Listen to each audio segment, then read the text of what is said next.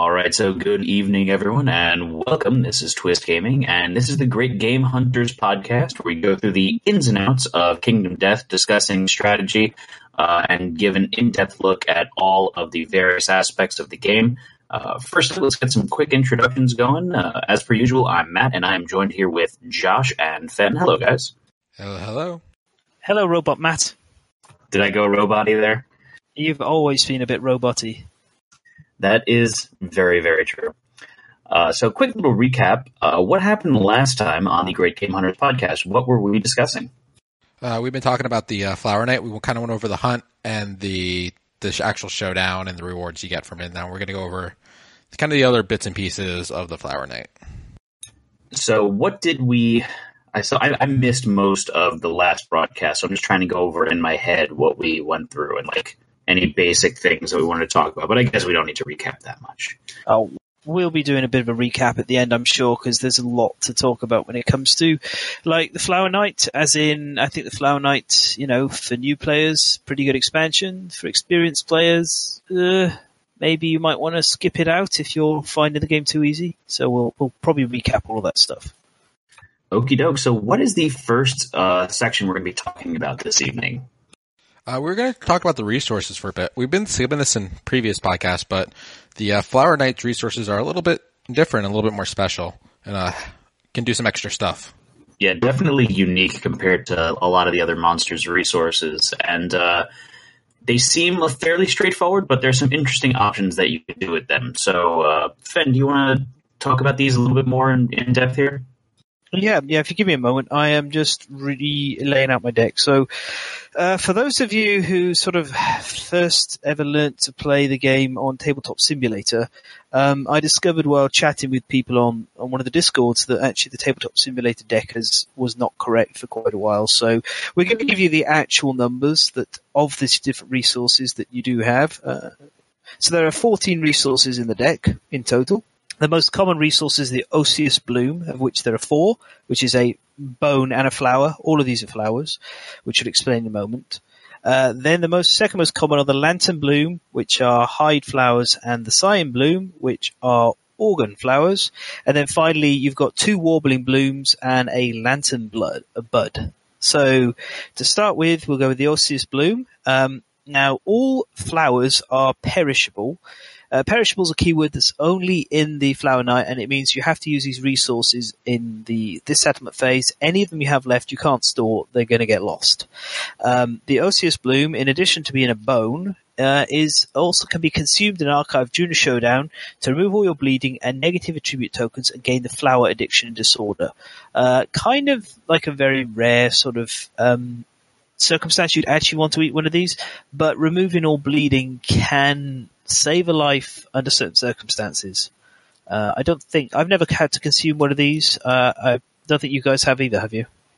Not off the top of my head do I remember having to consume one of these. It's always just kind of gone in the back pocket. Yeah.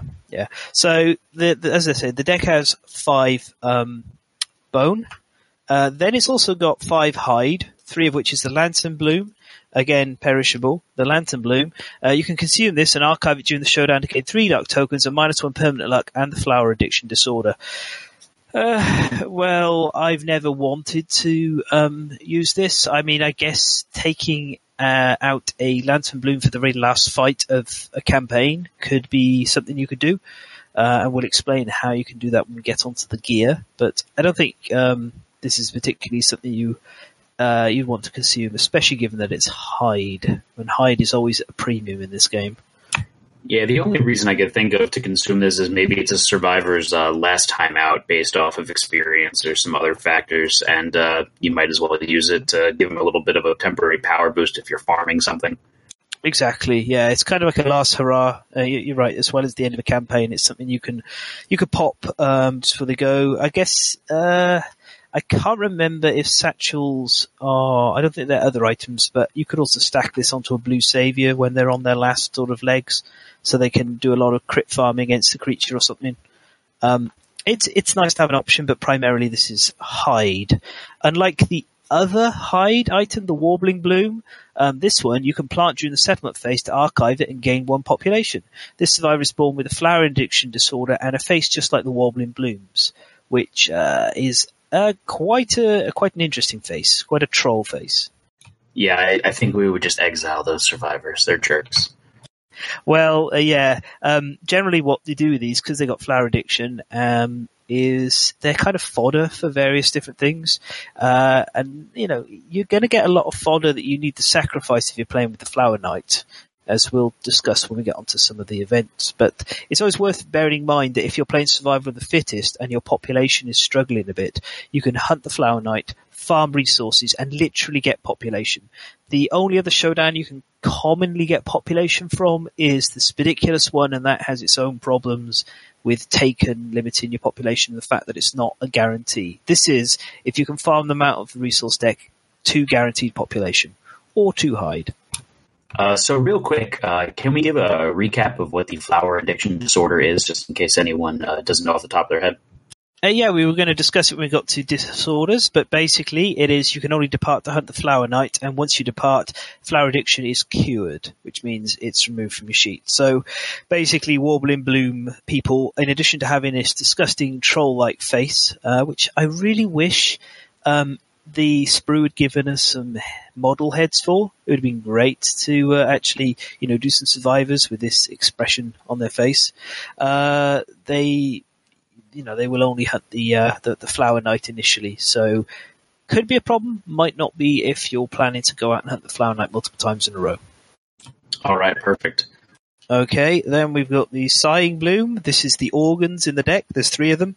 You can consume these and archive them during the showdown to gain 3 survival, 3 insanity, and the flower addiction disorder. So there's kind of a bit of a drug theme going on with these flowers, sort of, getting a bit of addiction. Get 3 survival and 3 insanity could save a life. There are situations where it'd be very useful. Of course, the other thing to note with all of these is if you're a binge eater, you're going to be stuffing these flowers into your mouth left, right, and center. And then the last one, the Lantern Bud, is a single one. It's the only scrap in the deck. It's a bit different to the others because you can consume and archive this during the settlement phase. You get 3 endeavors to use. You skip the next hunt and you gain the flower addiction disorder. So a bit more unusual. I'm pretty sure if you do have somebody in the settlement, at least within the returning survivors who has a binge eating, they would immediately just eat this Lantern Bud as soon as you get back. So what I'm saying here is, if you're going to be hunting the Flower Knight, you might want to be doing something about anyone who's a binge eater. Okay, so now it sounds like the Flower Knight's kind of like a drug dealer with his garden. Yeah, well, it was one of the themes of the set is kind of impermanence and addiction is sort of what some of the themes of the Flower Knight are, along with the Flower Knight itself being a very sort of delicate, eloquent creature. So yeah, I think they've done a good job of nailing the theme. And impermanence, as I say, is sort of nicely leads into the first of the story events we're going to look at, which is Sense Memory.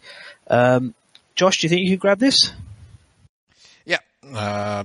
So Sense Memory. Rushing into the settlement, the returning survivors desperately attempt to convey to the others the powerful memories that dwell in the very air of the glade. Even as they pass the settlement threshold, the memories fade, and the delicate blooms clutched in their hands wilt. The settlement may pour their inspirations into inspired crafting. Inspired crafting, we have a couple items you can make, and we'll go over those you want to go over those one at a time now? Yeah, we can just go over the costs of them. I think would be good. All right, so the first thing up, we have the I can't say it today. Vespertine Satchel, which is 1 lantern bloom and 1 leather. The Vespertine foil, which is a nauseous bloom, a bone, and a scrap. Then the Vespertine cello, which is a lantern bud and 2 flowers. And then the Vespertine arrow, which is just 1 flower. And then the Vespertine bow, which is an obsidian bloom, a cyan bloom, an organ, and a hide. And when you create the bow, a regenerated seed escapes into the cracks between 2 stone faces. Add neurotoxin mistletoe to the timeline 4 years from now. And then it has a couple other things you do if you have Pottery, Sculpture, and Song of the Brave. Yeah, that's necrotoxic mistletoe, Josh. But yes, right. So a few things to note in here. First of all, as you can see, the cello is quite hard to build. There's only one resource out of 14, and you have to spend totally 3 flowers. The Vespertine foil's relatively easy to make, as is the Vespertine satchel. The arrow's super easy to make, and the bow is actually not too hard to make either, because Osseous blooms and Scion blooms are quite common in the deck, and then you get Augurs and Hides as well. Just to push this to its extreme, in Lantern Year 5, in one particularly above average run, I went and crit farmed the Flower Knight at Lantern Year 5 and built 3 Vespertine bows in Lantern Year 5. It was an interesting campaign, should we say. I can just imagine all of the arrows flying around and just crits everywhere.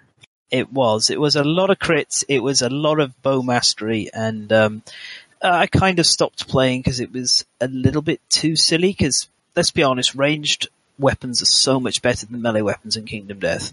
Like, they are so much better. Which I guess is why I like playing them so much, eh, Matt? Just a little bit, assuming Josh ever gives me the armor for it. Usually I'm just running around naked. Yeah. Okay, so there are 2 additional things that can occur as well if you have certain innovations. Josh, would you like to tell us about them? Yes, the first thing is the settlement has pottery, the returning survivors are able to preserve the delicate blooms whose scents fill the survivor's head with wondrous ideas. Their recollection inspire distillation of scent memory. Any survivors may craft the following in the settlement phase. Scent of lost wealth, which is 1 warble in bloom and 3 organs. The scent produces strange tears in the survivor's eyes, sharpening their vision of potential boons. Gain the otherworldly luck, fighting art. And then the scent of lost sight. It's 1 lantern bud and 3 organs. The survivor's scent sets others' teeth on edge. They gain the leader, fighting art, and the anxiety disorder. Then the other thing is if you have Sculpture and Song of the Brave, you may perform the Ballards of the Wallflower, which is a cost and endeavor. As the song reaches its climax, the entire settlement is on the verge of understanding a hidden meaning when they mysteriously fall asleep. When they wake, the performers are found frozen in the moment, snoring soundly as strange petals peacefully sprout from their mouths and eyes. Minus 1d5 population, do not gain the benefits of your death principle. Increase the settlement's survival limit by 1. Departing survivors gain +1 understanding and +3 insanity. Yep. Okay, so Ballad of the Wallflower, they're not bad if you have a giant pile of spare survivors, which if you're playing Protect the Young, you may well do. The Scent of the Lost Wealth, as when we discuss the fighting arts, is very good, like very, very good, especially combined with Sculpture. And how do you feel about having leader and anxiety on a single character, Josh? What's the anxiety disorder again? I don't know that one off the top of my head. Anxiety is you are a priority target at the start of the showdown, unless you wear stinky gear, if I remember correctly. It's a nice way to have a tank draw attention from the start, but at the cost of not having access to monster grease. I don't. It's nothing major for me. I'd probably echo that. Doesn't really sound like anything too special, unless we're missing something obvious there, Fenn.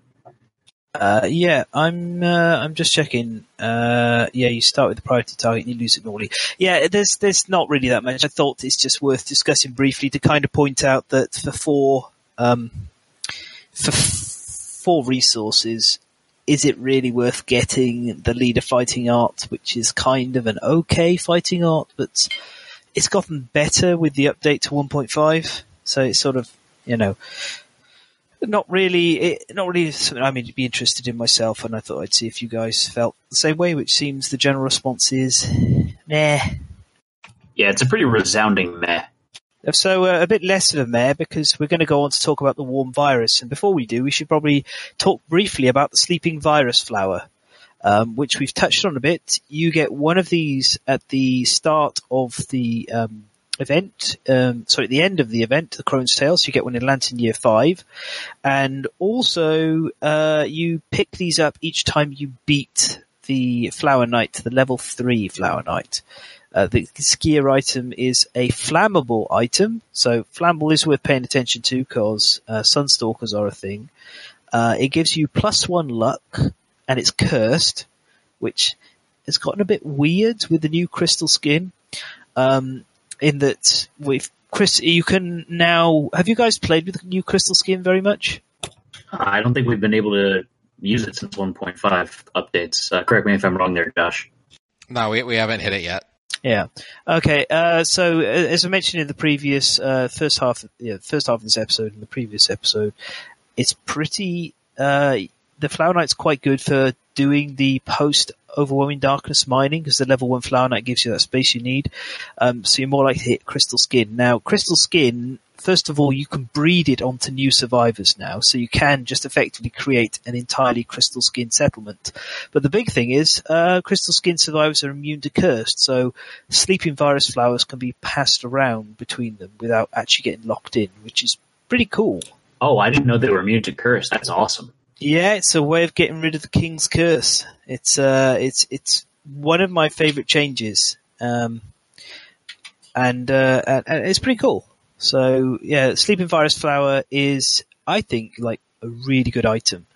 It has 4 affinities, blue in every single direction. So blue is pretty good for luck charms. It's a good affinity color for a whole bunch of different things.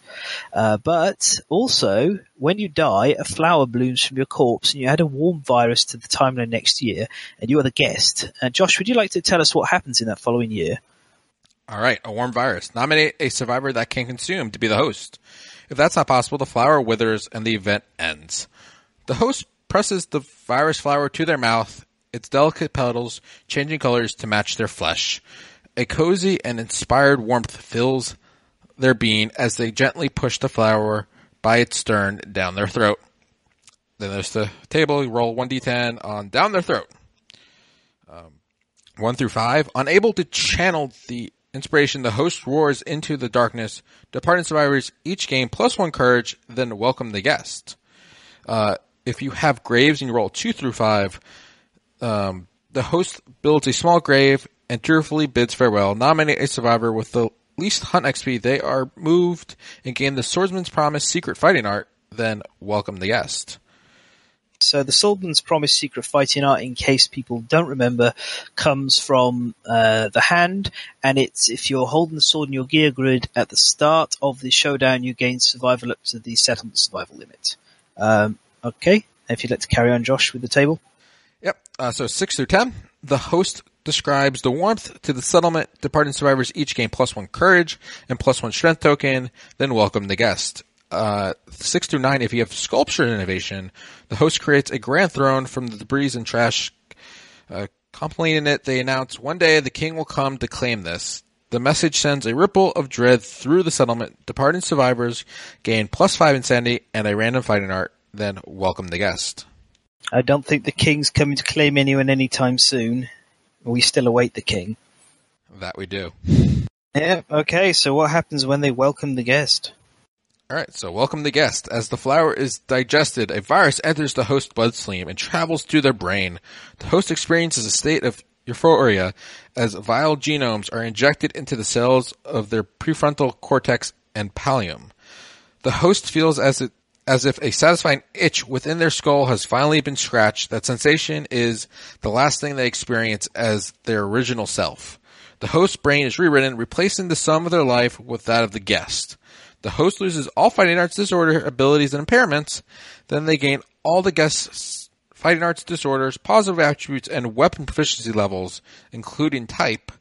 They do not gain the guest abilities or impairments. The host may choose to keep their name or take up the guest. Yeah. So for those people who aren't sure, the pallium effectively is a fancy word for the cerebral cortex. Yeah, this story event, the first time I read it, I'm like, this got oddly like medical definition-y sounding when I was reading it. Yeah, it does. All right, so to be honest, I can't remember the last time I actually had somebody with a with these this happen. Die. So I tend to hold on to my sleeping virus flowers like like Grim Death. So you guys have had it experienced a few times. What's it been like? That was the time that Donald Trump died and Hillary Clinton became Donald Trump in our Twitch Plays Kingdom Death campaign. It's pretty interesting when it happens. I mean, obviously losing the sleeping virus flower kind of sucks, but at the same time, it's a nice way for you to hold on to a really awesome survivor and then just kind of keep rolling with it. Josh, what do you think about it? I think it's really good. And the thing is, like, a level 3 Flower Knight, it's not that hard. So, like, late game where you want to kind of keep a survivor, kind of like have a second chance with them, this is pretty good. This also lets you get rid of, like, if cancer pigeons or something happens, you can kind of just kill the survivor off and have him reborn. Yeah, you can. I mean, you do. You lose all of the guest's abilities or impairments. I'm just looking at... okay, yeah. So this is a way of stopping being a savior, basically. Yeah. You will because let's see. You pass on your fight, nasty disorders, and positive attributes. I'm not sure where affinities land in that, but the saviors do have like a +1 permanent evasion, strength, or luck. So there's a little something you can do under the new one. You can take your saviors, stick a red virus flower on them, kill them off when they're close to being done, and then pass on their stats and not their secret fighting arts, but anything else they've gained. So, not bad. You could also do so with Bone Witch, the plus strength minus, what is it, plus strength minus accuracy? Oh yeah, good point. And also with Spediculus, if you get the heart transplant. Oh yeah. There's quite a lot you can do, isn't there? So yeah, on the whole, if you're able to get your hands on a lot of these sleeping virus flowers, there's some great tricks you can do. And you can kill off survivors without even having to take them out to out to showdowns with stuff like sacrifice, or send them scrap gathering in the darkness and things. So it's definitely like there's some nice, neat things you can do here to improve things. I think you could, if you wanted to, play an interesting campaign where you play Spediculus and try and get Silt Surgeons unlocked, and play with the Flower Knight, and effectively just kind of start cheating death and cheating injuries and building up these super survivors with multiple lives. That sounds like a lot of fun. Josh, we should do this. Just have a settlement where you have 4 characters just to keep getting reborn. Yeah, exactly. And everyone else is spare parts. Okay, so we did talk about now the Necrotoxic Mistletoe event, which happens when you craft the Vespertine Bow. Now, we'll talk about the Vespertine Bow afterwards, but let's do the last of the story events by doing the Necrotoxic Mistletoe. If you could do us the honors, Josh. No problem. Necrotoxic Mistletoe. Small buried plants bloom all over the settlement. The airy pollen clusters dance in the lantern light as they fall from the atmosphere above. The ghostly scene is beautiful. The returned survivors feel their hearts lift and gain 5 survival. As the settlement frolics, enjoys the pheromones, a few members begin to feel sleepy, cold-nosed, and covered in pollen. They sit to the side and watch everyone play. Nominate a health-conscious survivor. They gain +1 understanding and +1 courage, and check up on their sleepy friends. Checkup roll. Roll 1d10.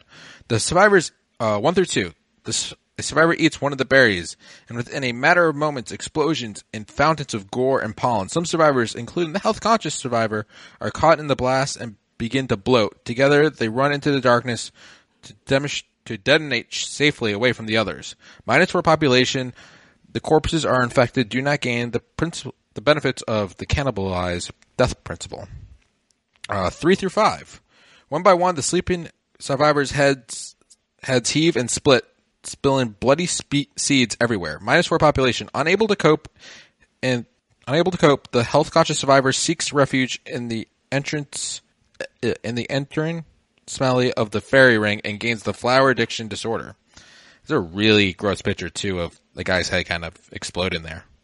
Then last up, we have 6 through 10. The health-conscious survivor realizes that their Necrotoxin mistletoe has invaded their flesh, and they are the source of this epidemic.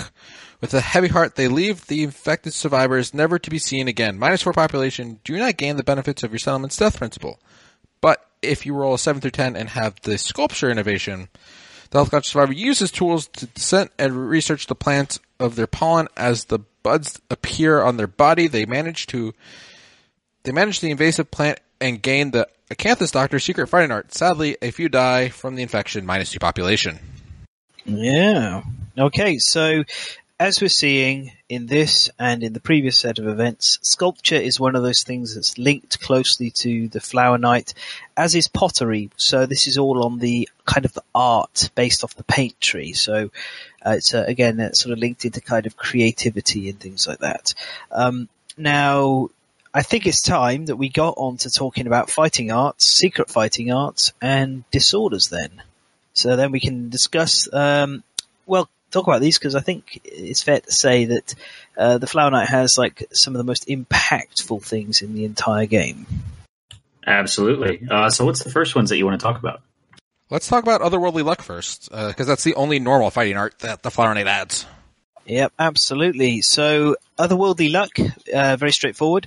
During the hunt and settlement phase, not the showdown, you gain, whenever you roll on a table, you may add 1 to the result. This may not exceed the highest possible result of that table.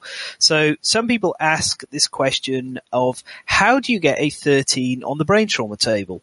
Now, the answer is, in a combination with Otherworldly Luck, Accept Darkness and the Gorm, there is one event from the Gorm that makes you roll on the brain trauma table, and this plus Accept Darkness means a 10 becomes a 13, and that's the impossible result. But on top of that, like, this includes hunt events, story events, endeavors, settlement events, everything. Got one quirk for you guys before we go in to discuss this. When you roll a D100 for a basic hunt event, you're rolling on the hunt event table. Bit weird, eh? There's no 101 result. So Zenith was actually on stream the other last night, and he said it didn't work on the hunt event table. Yeah, they just shouldn't have called it the hunt event table, really. They should just called it, the basic hunt events or something. But I seems like there's no way it works on there. I think all three of us, I can speak for us all when I say Otherworldly Luck is probably in the top 5 fighting arts in the game, and one of the prime candidates to turn into a sculpture. Yeah, that's what we did in our last settlement. Yeah, absolutely. Otherworldly Luck is phenomenal, and it's easy to undervalue it on a first glance, but playing with it now in our most recent settlement, just for the fact that we had a very lucky situation happen to us where Hunt Event 48 is the gambler, and we had 2 or 3 survivors with Otherworldly Luck, again, because we had it on a sculpture and we taught it to a bunch of people. Basically, you just get a free luck, and we wound up getting that 3 times in 2 separate hunts combined. So that was a little ridiculous. So this has the potential to really beef up your settlement as a whole, as well as the survivors that have it. Yeah, it has such a lot of impacts. There's so many terrible things that this kind of smooths through, like settlement events, such as cracks in the ground. You can't roll the 1 result anymore, which is great because I'm already on record with how much I dislike cracks in the ground. And all sorts. There's just so many things. Just like the necrotic mistletoe, if you choose an Otherworldly Luck health conscious survivor, then they're getting +1 to this, so that increases their chances of becoming a Acanthus Doctor by 10%. Pretty good. There's so much you can do with it. So one of the things here is that there is a little bit of discussion within our community right now for when you can apply Otherworldly Luck on settlement events, particularly if it doesn't name the specific survivor. If it's just roll a random roll for the settlement event, does it still take effect? I think this is one of those ones where, short of like a proper ruling, it's kind of from one group to the next. Personally, I'd be the opinion that if it's one of the, you pick a returning survivor to roll. It's pretty clear if it's like augury, because that's a survivor in particular. It's not so clear if you're rolling, say, on cracks in the ground or something like that. So, yeah, it's a good question. So we've been playing with it where you get +1 to your roll results in your settlement events if it doesn't name a specific survivor, as long as one of them is an otherworldly luck survivor. And it's definitely made things a little easier. Yeah, it does. I think at the end of the day, this is where we land in that realm of kind of Adam's intention that a lot of Kingdom Death is choose your own. You're kind of playing a role-playing game without a GM, so make your world as you want it to be. Either way, it's very powerful, especially like avoiding nonsense on hunt events. Yeah, considering the amount of hunt events where the one is the one bad result, and you're just like, well, I guess I'm not dying. That's good to know. Yep, absolutely. Okay, so we'll do the disorders before we do the secret fighting arts, I think, because the disorders are interesting, but nowhere near the level of power of the secret fighting arts. And also, 2 of the disorders are linked to one of the secret fighting arts. We already talked about flower addiction, which is you can only depart to hunt the flower knight, and after you depart, cure the disorder. It's a very minor thing.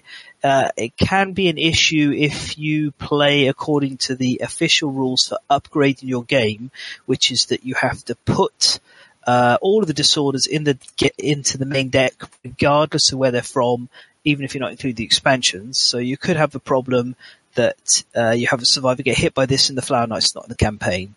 That's interesting.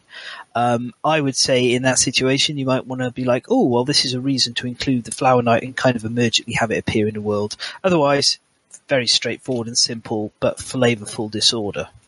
Now, the other 2, we got Narcissist. There's nothing in the world more beautiful than yourself.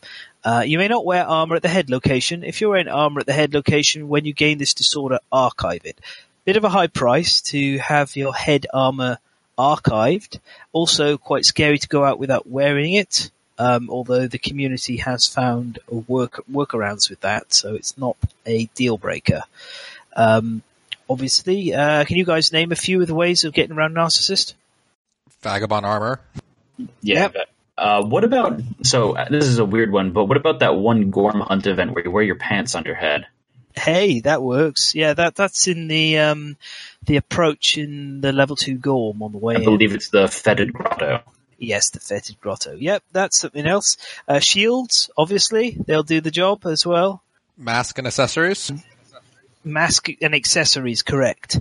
So there's a number of different ways that you can get around this by as long as you don't wear helmets, actual legitimate armor.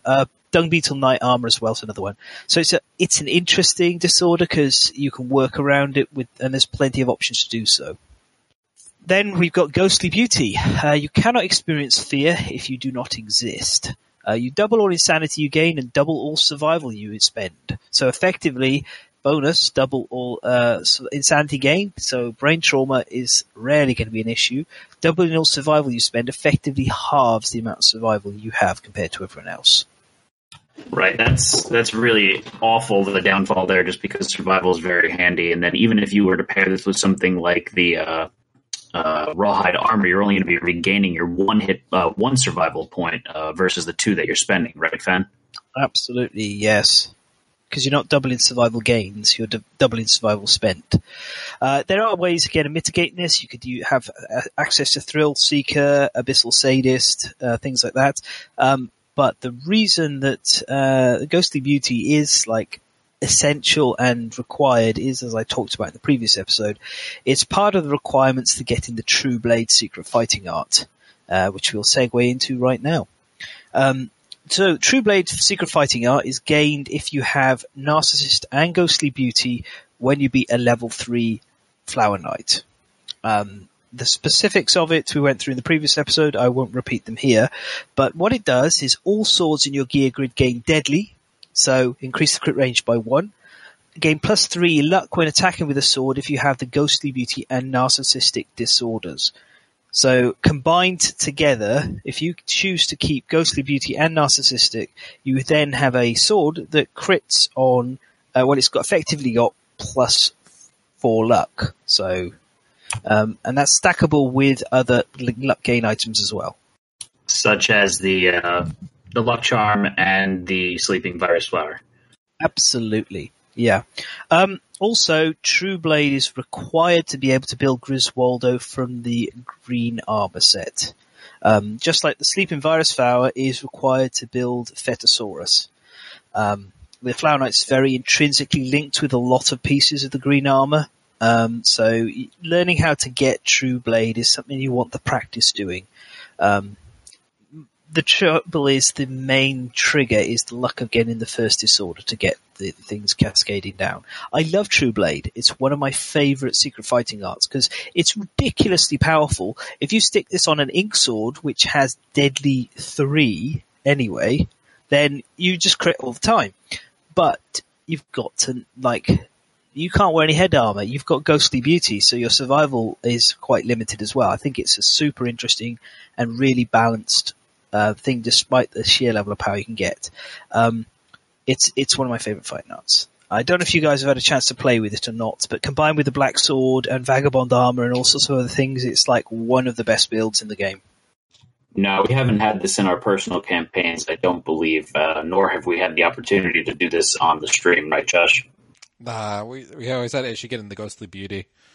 Yeah, generally you need to get, I think it's Narcissist will cascade down to Ghostly Beauty, or I can't maybe see the way around. Hang on, I wasn't going to go through this, but it's probably, seeing as we're talking about it, we should just go back to the showdown. Yeah, so if you have Fencing and Ghostly Beauty, you'll gain Narcissist and Permanent +1 Evasion, and then you will gain Trueblade. So, as long as you have Petal Spiral as well. So yeah, it's you're right. It's getting Ghostly Beauty to start with is the tricky part. Next of all, we have Fencing, which we talked about last time. That's basically when a monster attacks you, roll 1d10 on a 6+, ignore 1 hit, limit once a round.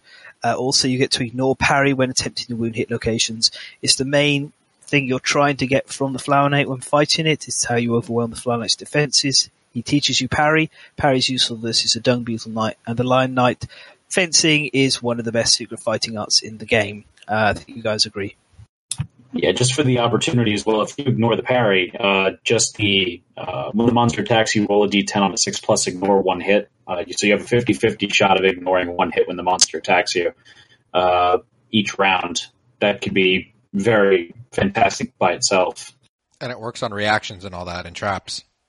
Yeah, it's amazing. And you can stack this with other ignore hit abilities as well, such as Ripple Pattern from the Dung Beetle Knight, block, deflect, all of this kind of stuff. It's amazing for tanks, but it's also really good for DPS characters who are swinging and attacking.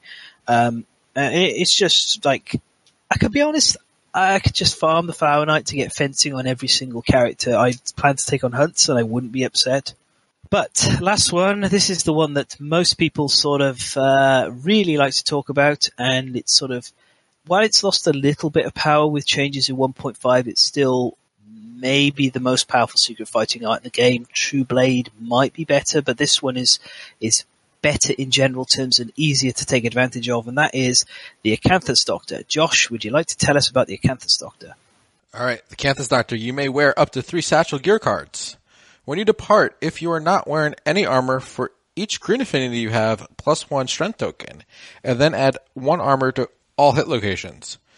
Spend activation and a flower or fresh Acanthus resource to heal a permanent injury you or an adjacent survivor suffered this showdown. Yep. So satchels, and we'll start sort of dabbling our way into the gear here. Satchels are a item heavy stinky with 3 green affinities, top, left, and bottom. They let you depart with 1 resource card, and if it's perishable, it's not destroyed. So this is how you bring those flowers into other showdowns to take use of the abilities. But on top of that, the Acanthus Doctor will let you do other things. This is so good, being able to cancel permanent injuries, and carrying just fresh Acanthus around with you is great. But the Acanthus Doctor gaining extra strength and armor on top of it means it's sort of, there's this build you can see immediately where you just put satchels and everything else in and try and put as many green affinities as possible. It's the most obvious way to build the Acanthus Doctor. I wrote in length about this on my Patreon. I don't think it's actually the best way to build an Acanthus Doctor. Rolling armor is the best, but satchels and everything, pretty good. Main thing I'd say is if you're playing with the satchels, you can't use the Shadow Saliva Shore from the Sunstalker, which is a bit of a drawback. But you guys have had plenty of adventures with the Canthus Doctors, so how would you like to tell everyone how it's been for you?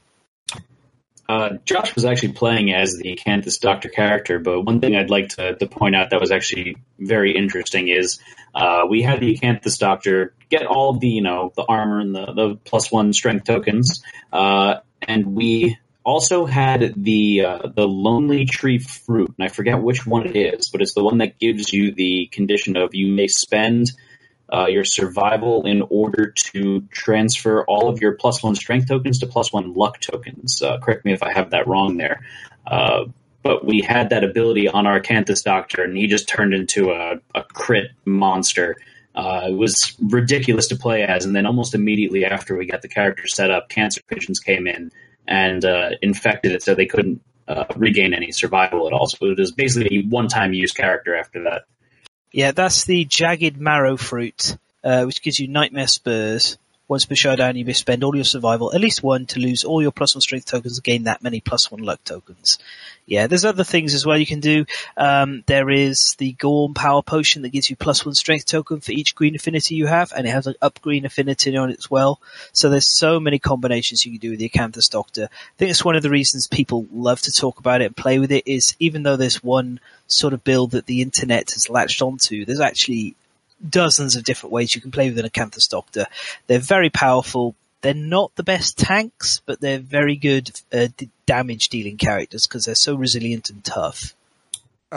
Part of that strategy is incorporating the Manhunter with this and getting the tool belt onto the Acanthus Doctor, right?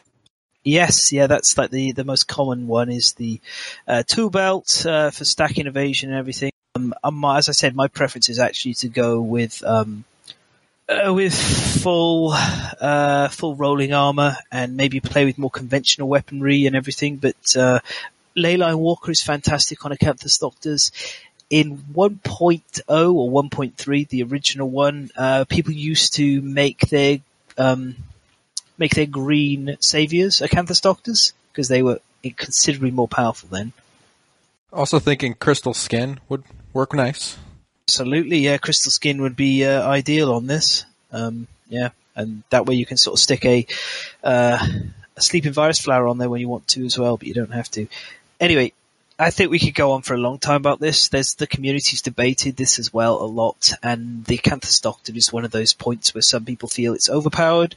Some people feel it's like just plain fun. Some people like myself feel the Acanthus Doctor is important because it gives people who maybe don't have resources because of lots of expansions or maybe don't have the experience of building the higher, more unusual combos to be able to access the tougher monsters. Like if you got an Acanthus Doctor with a tool belt from the Manhunter and a pickaxe, then you've got one of the 4 characters you need to fight the level 3 Dung Beetle Knight in one variant setup of the build. So it's nice that the Acanthus Doctor exists, although it is very much on the top end of the power.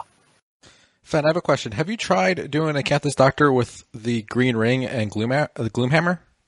Yep, I have. Yes.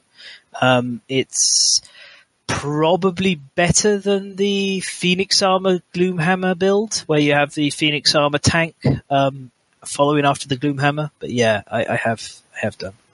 Yeah, it used to be difficult to do it because of the tendency to make Saviors Acanthus Doctors for the extra stacking, because obviously Saviors can't wear other items, which the ring is.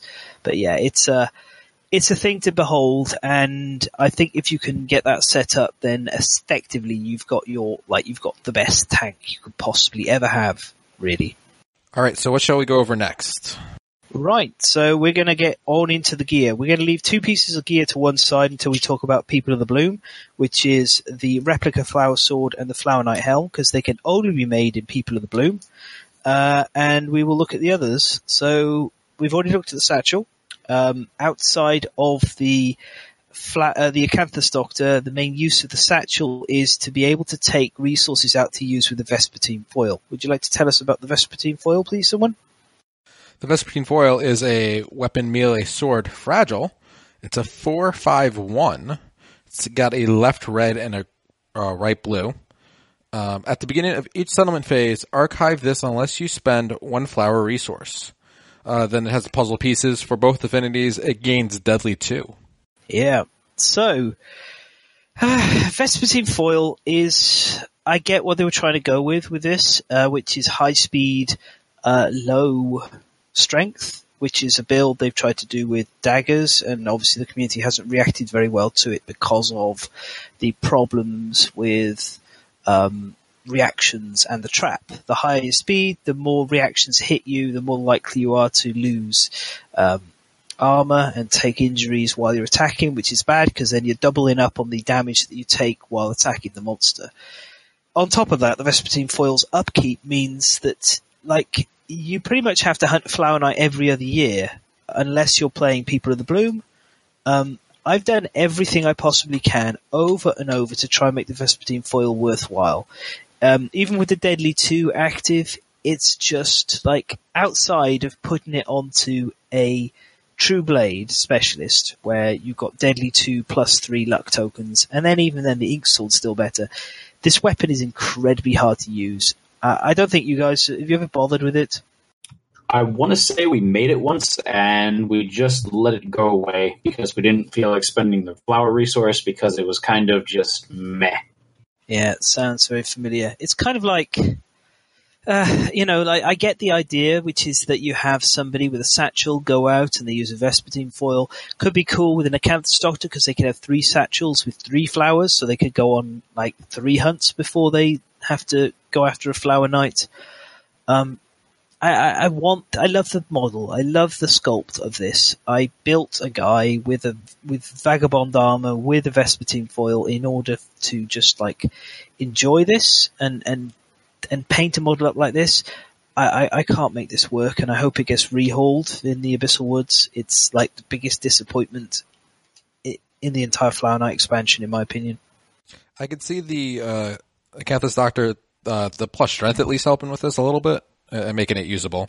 Yeah, it's true. It's just the problem is like the crafting cost on this item is already 1 Osseous Bloom, 1 bone, and 1 scrap, which isn't bad for a sword, but it's quite high. And then on top of that, you're paying an extra 1 every year. So actually, this could, if you built this in Lantern Year 5 and plan to use it for the rest of the game, that's like a 28 resource weapon.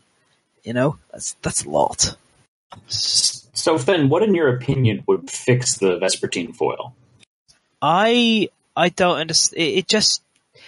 I'd get rid of at the beginning of each settlement phase, archive this unless you spend 1 flower resource. I understand what they're trying to get at, but it's not good enough. Just the stat line alone isn't that great. I wouldn't want to have a better stat line because then it become like a farming weapon that people use briefly and try and generate a lot of resources with and then let it go. I just feel I like the idea and the design, but who wants to pay a flower every time to keep this? Like maybe if it costs an endeavor instead to keep it, you know. Guess you keep it sharp by sharpening it. Like, there we are. At the beginning of each settlement phase, archive this unless you spend 1 flower resource or 1 endeavor. That's how I'd change it. I actually like that flavor-wise as well. Yeah. So, I mean, we've not got to expansions with the stuff we're doing in the community edition with the rehauls, but I will probably table that when we get to the Flower Knight, if I remember. So, it's so close to just like having interesting design and as you said, on an Acanthus Doctor, this could be a very powerful weapon, but it's kind of just a bit much. Okay, speaking of things that kind of just almost make it, but don't quite, we've got the Vespertine Cello, which is a unique item. It's an instrument, it's noisy, it's an other, so saviors can't use it. At the start of a showdown, all other survivors with an instrument in their gear grid gain a +1 luck token. It's got a down blue, and it has a gorgeous sculpt. Like, it's so gorgeous, the Vespertine Cello. It looks fantastic. This gives you, like, if you wanted to play a band, which you could do with 1 Whisker Harp, 1 Rawhide Drum, 1 Gorn, and 1 Cello, then, you know, you could go out and you'll send your band of troubadours out, your bards out each year to hunt. But which one of you can tell me first what the problem is with doing this? Noisy. Which means? Oh, I forget is it the worm? Yeah, it is. Big bonus points for anybody who's listening who can immediately remember what the role is for the Harvester. I want to say it's like 11. You are so close, Matt. Josh, do you want to give it a go? I don't know it. Yeah, well, it's 10. Oh, come on. Yeah, I know, so close. Well, unfortunately, the Harvester event makes for noisy gear to be quite an issue.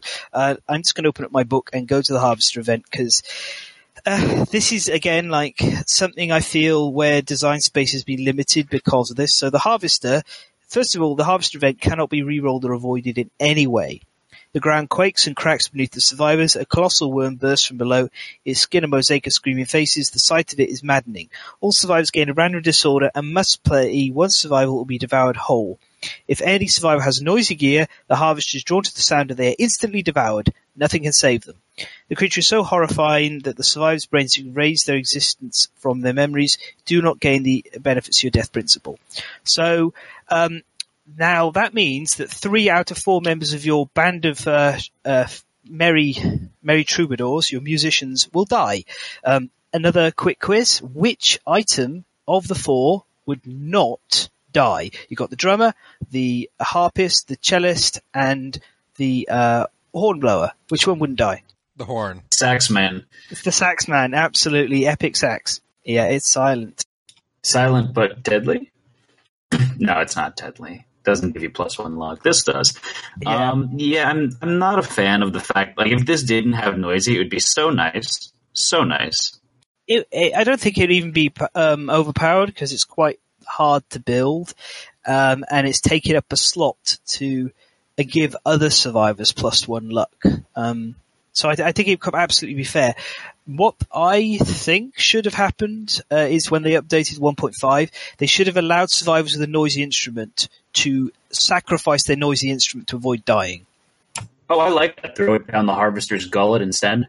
Yeah, exactly. So that they don't have they spend 1 survival, they lose the instrument. So there is still a risk to taking it out, but it's not like every time you roll you got a 1% chance of dying. So nobody ever uses instruments except for the Gorn outside of Nemesis fights. So the cello you can make in order to have like fun Nemesis fights with extra crit chances. But like against the Butcher, he doesn't really have many locations to crit, so it's not, it's not ideal. It's another one of those things. It lands with the foil. It's like so close, just a couple of changes, and it would be a fun item without being overpowered. And I love it. I really love it. I love the sculpt. I love the idea. I love the cello. It's a great instrument. But I got to put it on the I've only ever built this once, and I'm not really inclined to build it again. And we're gonna do some tweaks in the future for fan edition. Josh, correct me if I'm wrong, but didn't we run a band one time? We did run a band one time. It was actually a lot of fun doing it. It was kind of quirky, but I like the flavor of everything as well. But I just wish that if the Harvester event wasn't there, or noisy, or even what you were saying, Fen, you could just scrap the instrument to get rid of it, then I would definitely rock it a lot more often. I feel noisy should be switched out for heavy, because I could imagine a cello being pretty heavy to carry around. These are really buff survivors. They don't mind carrying around a cello all day. Yeah. All right, so what's up next after the Vespertine cello? Okay, so next of all, we have the Vespertine arrow. Matt, you've used this one a few times, haven't you? Oh, more than a few times, Fen. Would you like to tell us all about it?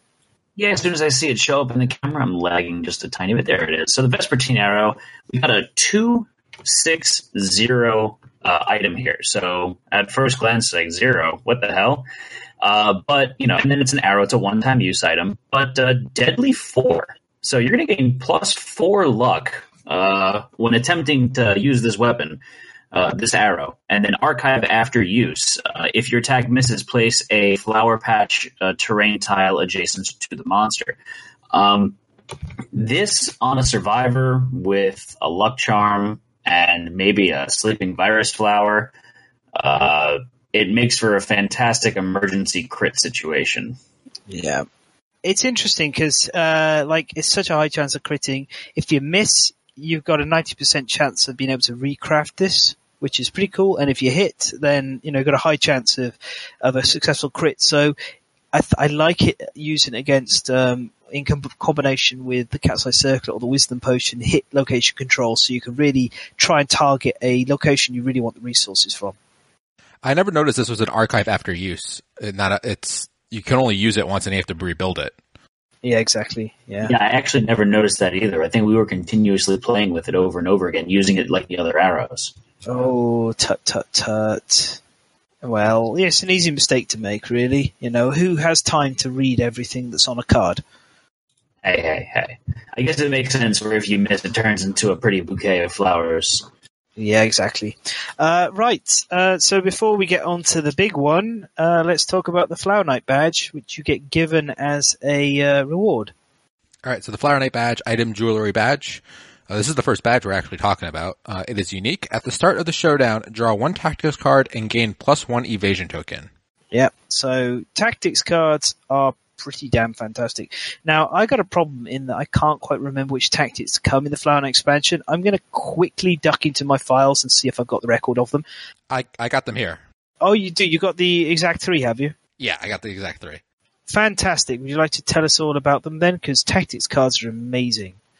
And the mechanics and everything. So first up, we have Lance Formation. So the survivors are kind of like in a T shape. While the survivors are standing in this formation, the survivor in the magenta position, so the front leading position, gains +2 speed and +2 strength. Which is, really, that one. It's okay, but not every tactics card has to be amazing, otherwise tactics would be overpowered. Next up is the Diversion Tactics. Once per attack before hit location dice are rolled, any standard survivor who is adjacent to the monster and not being attacked may spend 1 survival to cancel a hit. Which is awesome. This one's amazing. Yeah, stack it with other ways of ignoring hits, and I love it. Every time you get this one, the showdown's going to be just a bit easier than it would be normally. Especially if you get like someone with Rawhide or Thrill Seeker or something like that as your backup. Yeah, absolutely, yeah. Then last up is Spiral Formation. Once per showdown, and survivors are standing in this formation, so kind of like one on each side of him. You may spend 1 survival to make an attack that ignores all monster reactions. Yeah, so just to try and describe this, if the monster's facing forwards, obviously it's from the monster's front facing, somebody has to be front left, then on the left-hand side they have to be at the back square, at the rear they have to be on the right cheek, and then on the right-hand side they have to be on the left. To be honest, this is a pretty damn powerful ability. Spend 1 survival, ignore all monster reactions, fantastic. I actually found it very difficult to get the survivors in this position. There's not like many monsters that it's particularly great against. I also am a little confused how it works against the larger monsters. I guess you have to be on each of the corners. Yeah, I would make the assumption that it would be the corners of the monster bases. Yeah, so everyone's on like one of the corners, but they're not ever on the same corner each. So Spiral. So quick word on this. I'm assuming whoever has the badge is the one that needs to send the survival for this one. Yeah, when it says you, it normally refers to them. It's like with Reviving Tactics, which I think is from the Dung Beetle Knight expansion. It's at the start of the Tactics Users Act. On top of all this, it's worth noting that, once again, tactics cards are a big part of the Green Armor expansion. The Green Armor draws a lot of tactics and allows you to use a lot of them, adding to the power of the armor set a great deal. So it's great to have this, and I love tactics. I hope the more tactics cards. I hope is it the Spiral Knight in the Abyssal Woods? Is that the right monster? Or is it Snail Knight? I think it's Spiral. Yeah, it's Spiral Knight. I hope he includes more tactics cards. I hope we get more tactics cards from the Black Knight. I think tactics cards are a nice addition. I hope we get other stuff similar, which adds an extra layer of positioning and thoughts like that. Much like Synchronized Strike. That kind of stuff is interesting and good. Okay, so I think we should let Matt do the honors on this one, shouldn't we? Matt, do you know what gear cards left? Oh, I think I know which one, but I actually want to take it back 1 second. I've got a quick question for you about the Vespertine Arrow. Okay. So I believe it's the Dragon King Quiver allows you to double use your arrows. Does that still count for the Vespertine Arrow? You really can't, because you've archived it after using it the first time, so it's not there anymore to use again. And you can't equip more than one arrow in the grid, so yeah, it won't work with the devastating. The shielded quiver. No. All right, so the final gear card we're going to go over here right now, that's not from the People of the Bloom campaign, is the Vespertine Bow, one of my personal favorites here. So this is a 3-speed, 6+ accuracy, 6 strength bow. Does not have cumbersome like the other bows, which is kind of a big deal.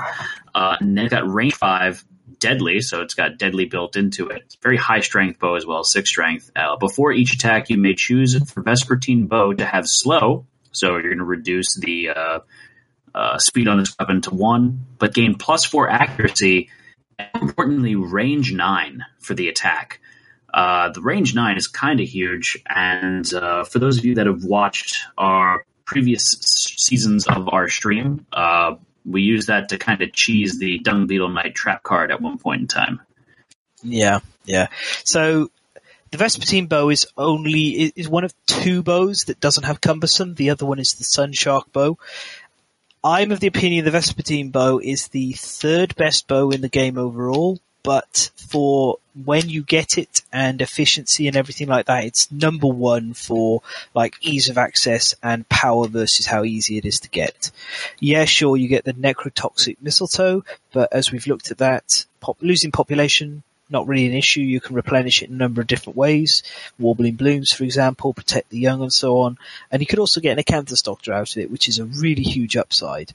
I think fair to say the Vespertine Bow sort of results in more discussion from the community than any other item.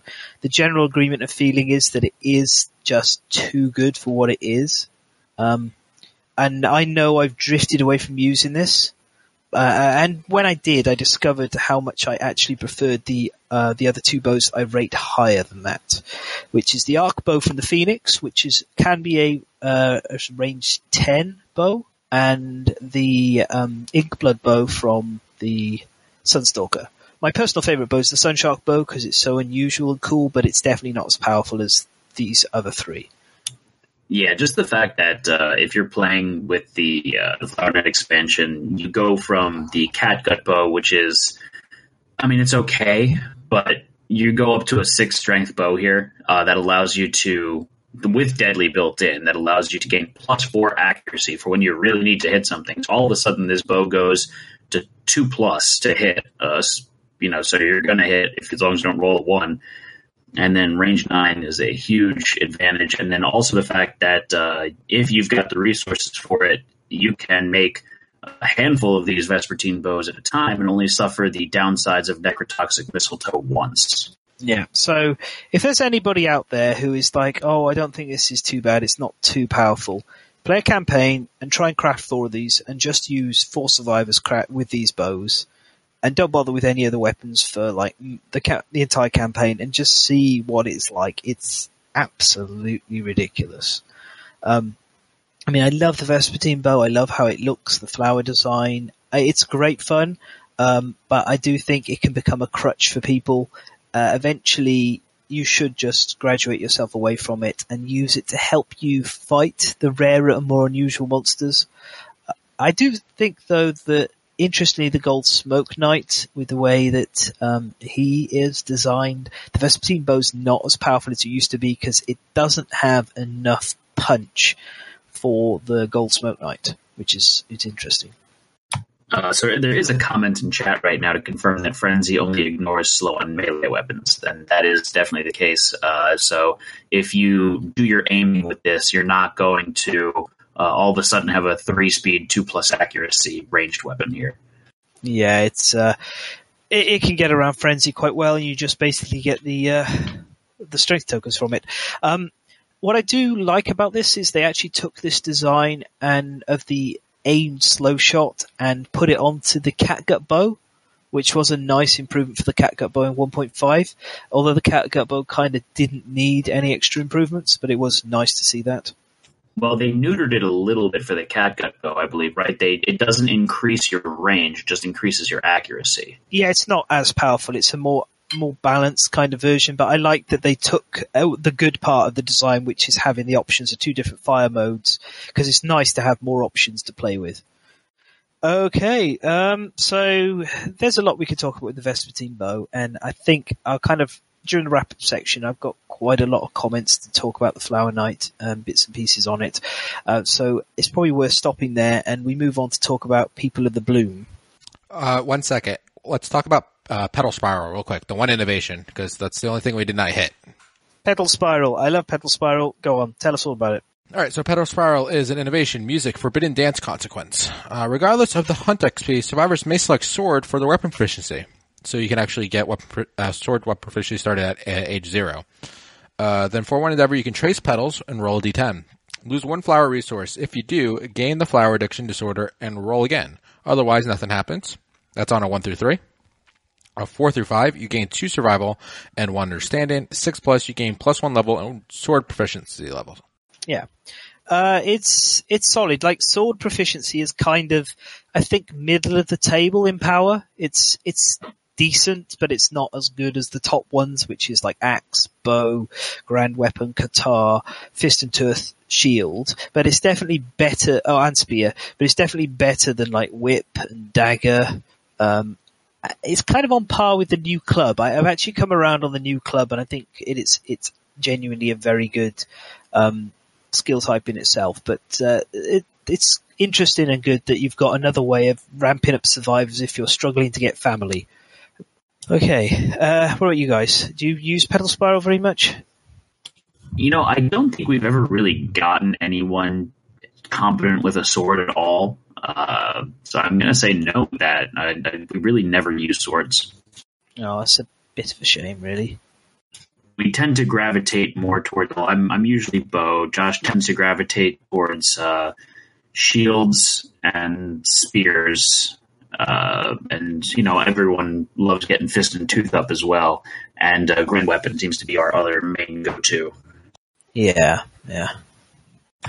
All right, so you ready to start talking about the People of the Bloom? Yeah. So one of the things I will say before we go into this in detail is on Board Game Geek you will find a file from a chap who has done like settlement locations for People of the Bloom and for People of the Skull. I printed off the Forest Gate one that he did. It makes a huge difference to playing this campaign. So I've got all of the details on one nice little settlement location, and I have played People of the Bloom a couple of times in each of the different campaigns to try it out. I've played it in People of the Sun, People of the Stars, and People of the Lantern. Obviously the lore feels a bit weird when you play it in People of the Sun and the Stars, but it's fun. So, right. Basically, first of all survivors are born with a permanent +1 luck, a permanent +1 green affinity, and -2 permanent red affinities. So it's very hard to activate red affinity items, but it's easier to activate green affinity ones, and a permanent +1 luck is very powerful. Additionally, during the development step of the settlement phase, you may trigger sense memory, so you can do the sense memory crafting whenever you like. You cannot hunt the Flower Knight. You cannot gain the flower addiction disorder. And on Lantern years 5, 10, 15 and 20, you lose a population and you gain the Sleeping Virus Flower Rare Gear card in exchange. In addition to that, you are allowed to craft the Flower Knight Helm and the replica Flower Knight Sword. Now, the Flower Knight Helm requires faith. It costs 2 bone, 1 skull and 1 lantern bloom. And the replica Flower Sword costs 1 osseous bloom, 1 flower and 1 iron and requires faith, innovation, any of them, and sculpture. Now, you might be like, well, how do I get those blooms? Well, the final thing that you can do as People of the Bloom is you're allowed to do a forest run. For one endeavor, you can exchange any number of monster resources for that number of random flower resources. Before we just talk about this a bit more, that reminds me, if you are playing with the Flower Knight and you're hunting it in normal campaigns and you have spare flowers you don't know what to do with, you can turn them into permanent basic resources via the Stone Circle. It's something like, I can't remember, it's like a ritual of some kind, monster ritual maybe? Yeah, you need a Forbidden Dance, I believe. That's it, yeah. So the perishable downside on flowers is not particularly hard to deal with as long as you've got a Stone Circle. And to be honest, given how good Screaming Armor is now, I think all of us are making Stone Circles. Right. 2 pieces of gear. The Flower Knight helm is armor heavy. Boo, heavy. It's 3 armor to the head. It gives you +1 accuracy. It has a down blue, and the affinity ability on it is activated via puzzle blue and 3 green, and it's while you're being attacked, the monster has -1 speed, which is a pretty good ability. Overall, that's kind of solid. I mean, how do you guys feel about this? It's all right. I wish it had like the outfit keyword to mix with like the lantern armor set or something. Yeah, nail on the head straight away. The problem with the Flower Knight helm is that currently it's got armor, it's got heavy, it's got no material keywords, it's got no outfit, it's not got accessory. It doesn't have any special armor sets that comes with nothing. You don't end up crafting this. That's going to change because we've already seen there are sculpts for full Flower Knight armor in the Abyssal Woods campaign, but this is one of the aspects where the People of the Bloom feels underwhelming. You've got a cool, unique helmet, cool, unique ability and armor set.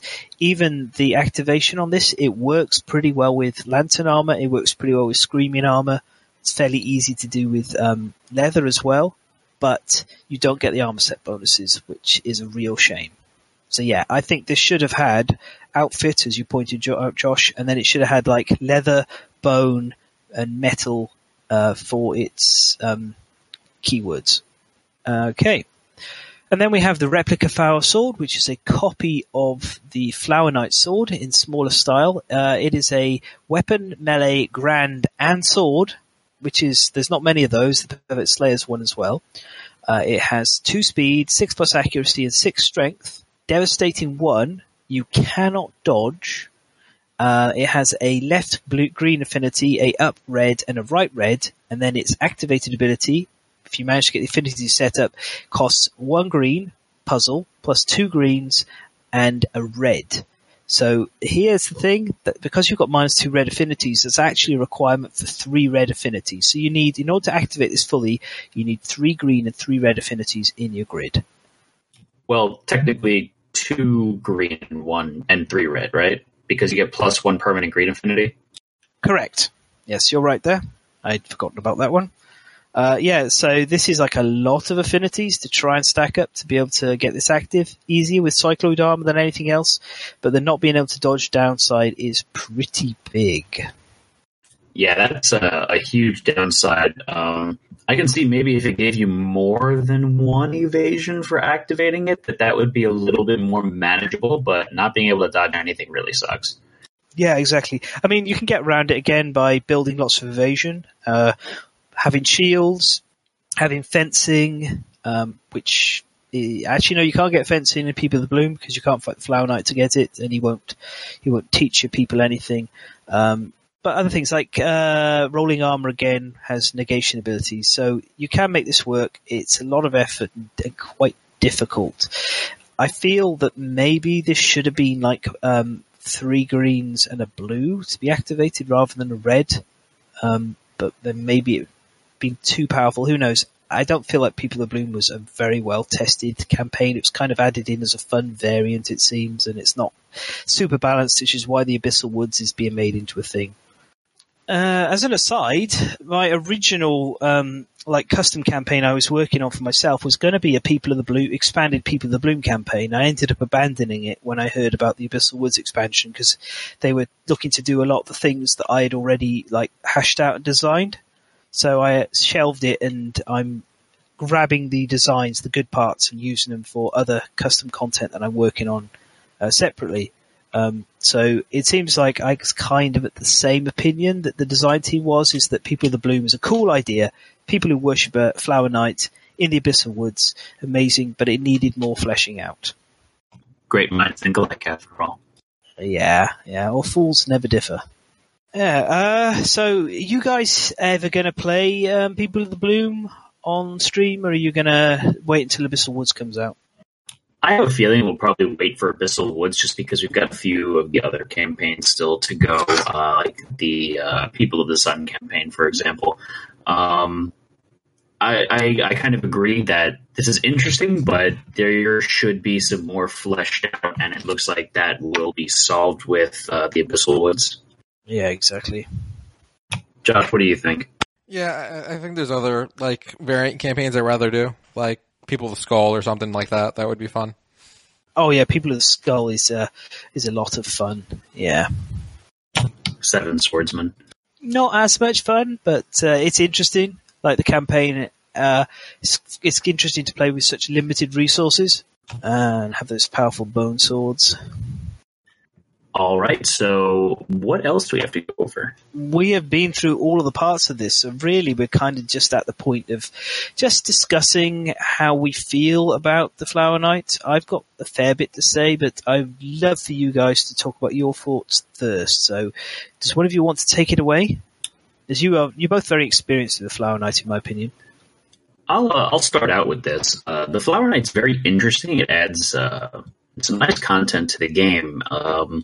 Some of the weapons feel under fleshed out, or they're just fleshed out incorrectly, kind of like the Vespertine foil. It's got a good concept, but functionally it doesn't work that well. Personally, I love playing with the Vespertine bow. The fact that I haven't been able to play with any of the other bows in the game yet, I'm going to blame Josh a little bit for that one, for not letting me use the resources. But it's a big step up from the Catgut bow. But I can definitely see where the Flower Knight expansion kind of makes the game a little too easy in some parts, by giving you kind of fairly substantial boosts, whether it be by gear or the fighting arts that you get or some other stuff like that. So it's a nice introductory expansion to the game, I think. But as you start getting more experience with the game and delving deeper into the strategies and intricacies, I'm not completely missing it by leaving it out like we did in our current campaign. How about you, Josh? Yeah, I got to agree on that point. It makes the game a lot easier. Like, I've never had difficulty fighting him. Even the level 3 wasn't difficult. There's a little bit of management, but like toughness wise, how hard he hit, it wasn't bad.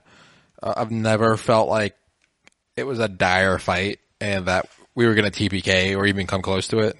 And again, it's something like, I found we fight him like a handful of times because there's not like a lot of stuff to build up and make. Like, all right, we made the Vespertine bow and we made the arrow.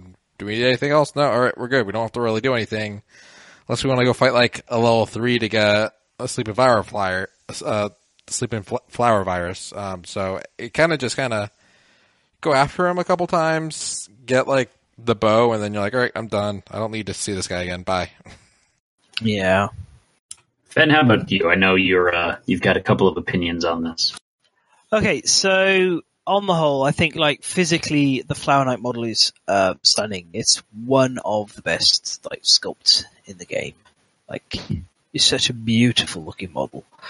Thematically, it's on point, playing around with like impermanence, disorders, obsession. The themes are all superb. The ideas of the fighting within the ring, the whole dance back and forth of pulling the Flower Knight in and out is great. Tactics cards are a fantastic addition. The Acanthus Doctor, as powerful as it is great because it's got so many different things you can do with the space on the build. I love it to pieces, but there's a lot like wrong with the expansion as well. So to kind of run through bits and pieces, I think the Flower Knight exists as a springboard for people who are struggling with the game. If you're having difficulties playing the game and doing well, then the Flower Knight is a fantastic expansion to add because it's going to make things easier for you to get towards later game content. That's a fine thing. The game should have something like that exist. And it's taken me a while to get to that point, but I'm okay with that. I don't think anything in the Flower Knight expansion needs to be nerfed. I just think people who are more experienced should just kind of like walk away from it and be like, okay, I'm past that part of playing the game. And maybe I'll dip back into getting a Vespertine bow when I play against new expansions. Otherwise, I might keep it as a safety net or to pick up fencing or True Blade, or just have it as part of the Green Armor expansion as something to experience. and it's sort of, so it's kind of like maybe Baby's first expansion monster. And I want to say that's exactly what it was for us, right, Josh? Yeah. Yeah. So it's nice to add in and experience it, and use it as a way to get your feet wet into the more in-depth content of the game, but its usefulness kind of dies down once you get more experience. Yeah. So on top of that, like there's a lot of things that just sort of like the ability to spend 4 resources with pottery and gain otherworldly luck, which is incredibly powerful. The fact that you can easily craft multiple Vespertine bows very early on, again, very, very powerful. The ability to crit farm the Flower Knight, who literally hands you luck tokens to help you crit farm him. To generate resources is like it's very easy. You can take all 14 resources out of the Flower Knight's deck against the level 1 if he has Cocoon in his AI deck. As we talked about in the previous episode, Cocoon, basically the Flower Knight will sit there and heal up to full. And if you're looking to farm for resources, you can do that. And even the flowers impermanence isn't a problem, given that you can take them to the Stone Circle to ritual them to basic resources. So the Flower Knight's like this. If you wanted to really abuse the heck out of the Flower Knight, and when you play with the Green Armor expansion, it is definitely something you have to consider doing. But if you do, you can generate masses of resources, get fencing on a lot of people, you can get access to all sorts of really cool, powerful secret fighting arts. And ultimately, though, you're sort of going back to the same well over and over again, because the other stuff isn't that great. The Vespertine Cello, as I mentioned, Harvester Event is too much of a punish for anyone apart from those people who like the thrill of that. Oh, any moment I could lose this survivor because they're holding the cello, and the others who are all holding instruments as well.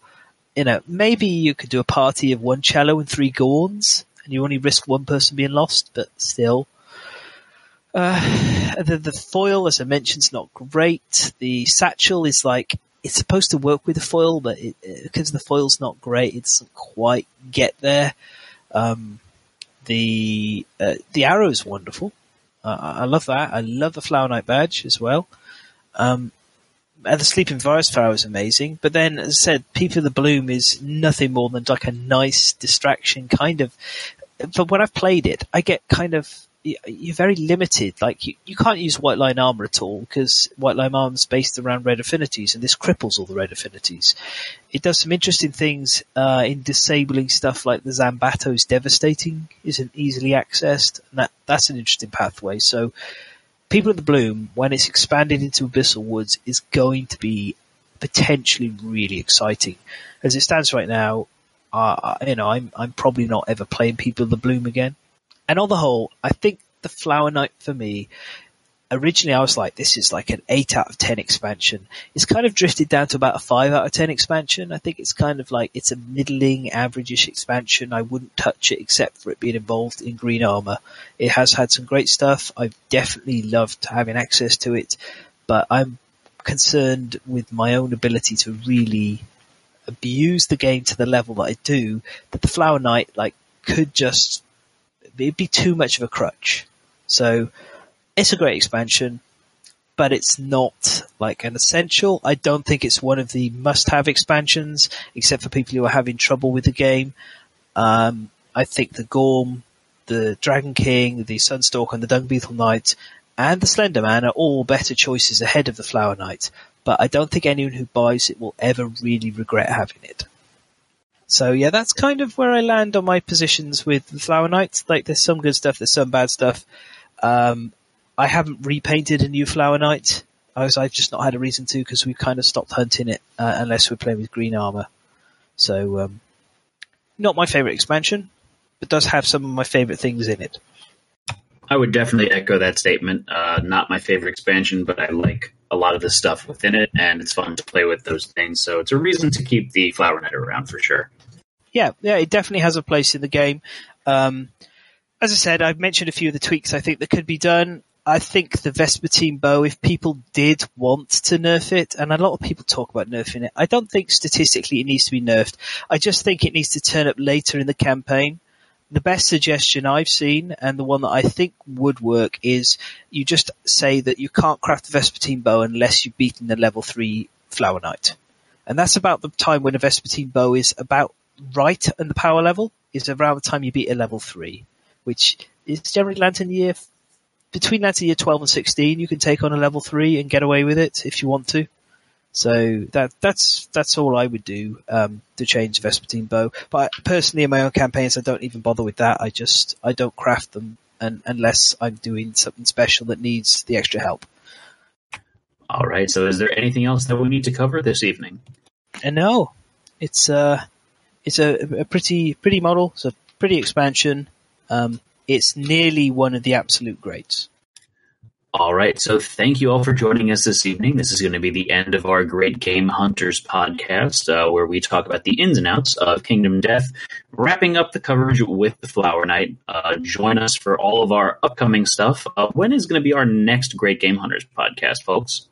That's to be determined. We have to look at our schedule. It might be a little bit, as we have some stuff coming up the next few weeks. Okay, and do we know what we're slated to talk about yet?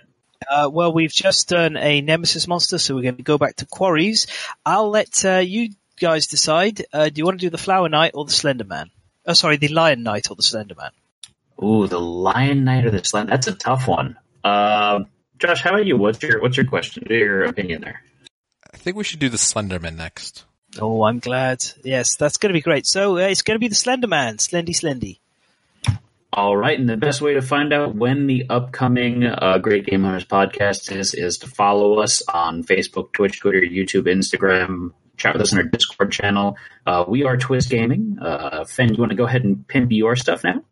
Absolutely. You can catch me on Instagram.com/FenPaints, where I sort of post whips. I'm currently working on a Lion God that's taking forever and a day. You should check it out. I'm very happy with it. Or a lot of my stuff can be found on my Patreon at www.patreon.com/FenPaints. And I have my own little Discord there. You can follow the link in the page to join. I've got a whole load of stuff. I've just introduced some new Patreon tiers where people can save up to get money towards commissions. So I've had a few people already quite interested in that. And I'm always available for commissions. And you can contact me via my Patreon for those or via my Instagram. And that's it. All right. So, Josh, what else do we have going on in our neck of the woods? We have our spotlight of Red Dragon in 7 on Monday. And we have Twitch Plays Kingdom Death. 7? The 7? Yeah, they're up to 7. Jeez, wow. There's a lot of people in this little tavern. I know. I've only played up to 2. It's a great game. I'm going to have to check the VOD on that for you guys playing 7. I'm looking forward to that. It's all the staff. 6. We did 6 on Spotlight a little while ago, and that's villains, so it plays all the baddies having a drink together. What's this one? Is this like all the minions, like the spods who normally get killed? It's all the staff. The staff of the bar, so there's the wench, the bouncer, the bar owner. Oh, the wench. Tip the wench. All right, so thank you all for joining us this evening. This is going to be Twist Gaming signing off. As usual, I'm Matt. I'm Josh. And I'm Fen. Good night, everyone. Good night. Bye.